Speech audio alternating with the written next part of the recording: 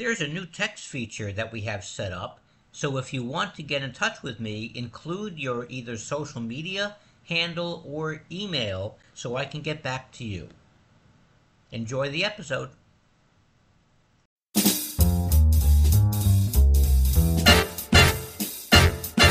Paul Rosenblum is a bookkeeper, not an accountant or a CPA. Although the information in this podcast comes from professionals, it's meant to give you enough knowledge about these subjects to have a meaningful dialogue with your tax preparer about bookkeeping and taxes.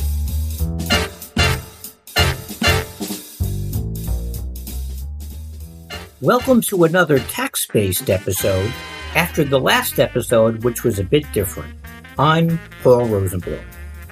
As of the date of this recording, the official tax season starts on January 2nd, 2024, and is less than 3 months away.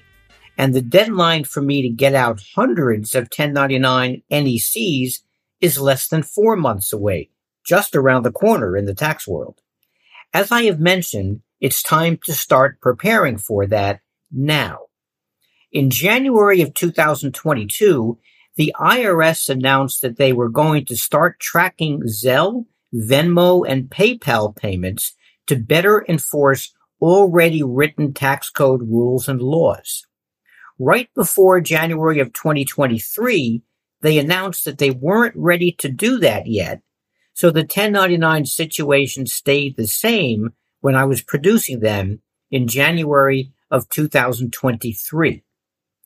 After tax season 2023, the IRS announced that they will proceed with the plan for the 2023 tax season. So it sounded relatively easy and straightforward. The IRS would track Zelle, Venmo, and PayPal payments so that if an individual or a business receives $600 or more from the same vendor during the year, the IRS would send a 1099-K to that business or individual so that bookkeepers for business entities would not have to. It would make my job somewhat easier since I have a lot of people who I personally receive money from and people who I pay via Zelle and Venmo. But actually, it's not so straightforward at all, unfortunately. And this is why I say that. First of all, there are two versions of Zelle. Some banks have licenses for Zelle so that business accounts can receive Zelle payments and pay their vendors via Zelle directly from their business bank accounts. Some banks only have the licensing for Zelle for personal bank accounts. And by the way, a business account is a bank account for an LLC, partnership, or corporation.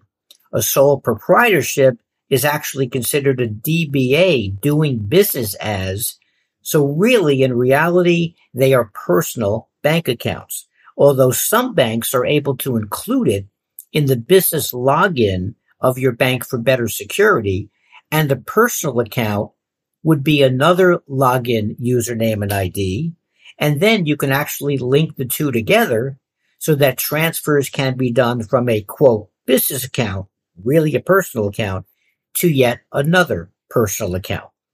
This can happen in smaller community banks, but for sure not the national ones. But as usual, I digress. PayPal has friends and family accounts, which has no merchant fee, and PayPal for Business, which does have a merchant fee and follows the $600 1099 rule, just like credit card companies do. Venmo also has business and personal accounts.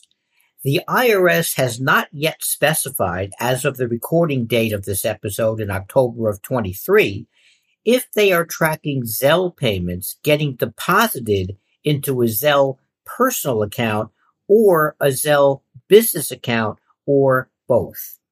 They have not specified about PayPal business or friends and family. So as of October 2023, I still am unsure of who I need to provide 1099 NECs to in January of 2024. And what do you do if you're paying a corporation to their PayPal account, which is friends and family, under their personal name? If my client is ever audited, if the payment is going to a corporation, I have to show that name in QuickBooks, even if it's going to a personal PayPal account with a different name. If any of my clients get audited for some reason, which probably won't happen since I try to make clients' books squeaky clean, the IRS auditor can trace those payments to corporations, and if they find out that they are going to a personal PayPal account, they will assume that the payment never hit the corporate bank account, hence was not counted as income by the recipient on their tax return, and could lead to an audit for them. I know what you're saying. Paul, it's not your problem. That would be the problem of the company who your client is paying, not your client's problem. And you know what? You're absolutely correct in saying that. However, being the teacher who I am, I feel an obligation to usually give unsolicited advice to people and get myself involved in situations that I probably shouldn't be. I guess I'm just wired to be an accounting busybody. One of my larger clients in terms of 1099 NECs, over 120 1099 NECs per year, has many situations of paying corporations according to the information that I get on the W-9 forms that are entered into the accounting system. But in reality, we know we are paying their personal Zelle account or their personal PayPal account. Given the situation with the IRS this year, we decided that it would be a good idea to get all his 1099 subcontractors together in one webinar that I would conduct just for them and explain that each and every one of the subcontractors should have a set of books for tax purposes, and they should always declare all monies earned by their businesses, even if the payments are going into a personal Zelle or a personal PayPal account, as well as a personal Venmo.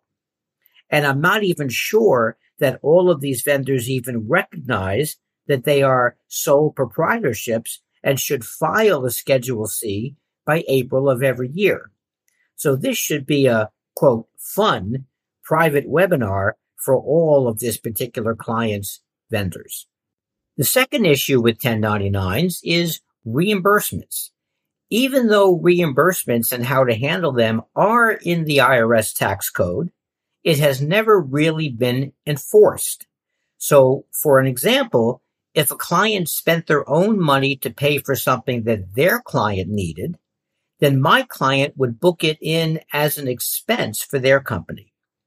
When the client prepared the customer invoice and had a line item for reimbursement of that item purchased for the client, the reimbursement would be booked as a negative expense so that the expense just zeroed out and disappeared. So if $100 was spent on behalf of a client, it would start off as a $100 expense.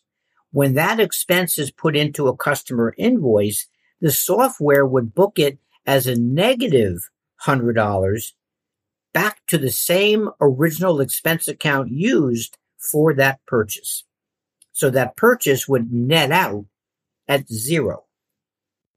However, now the IRS is enforcing the reimbursements are to be part of the 1099 that your company sends out to your eligible vendors.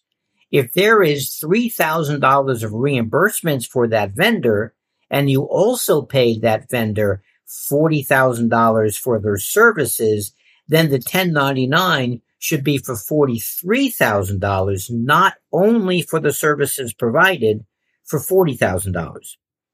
And your vendors should be booking all monies that you pay them for services or reimbursements as income in their books.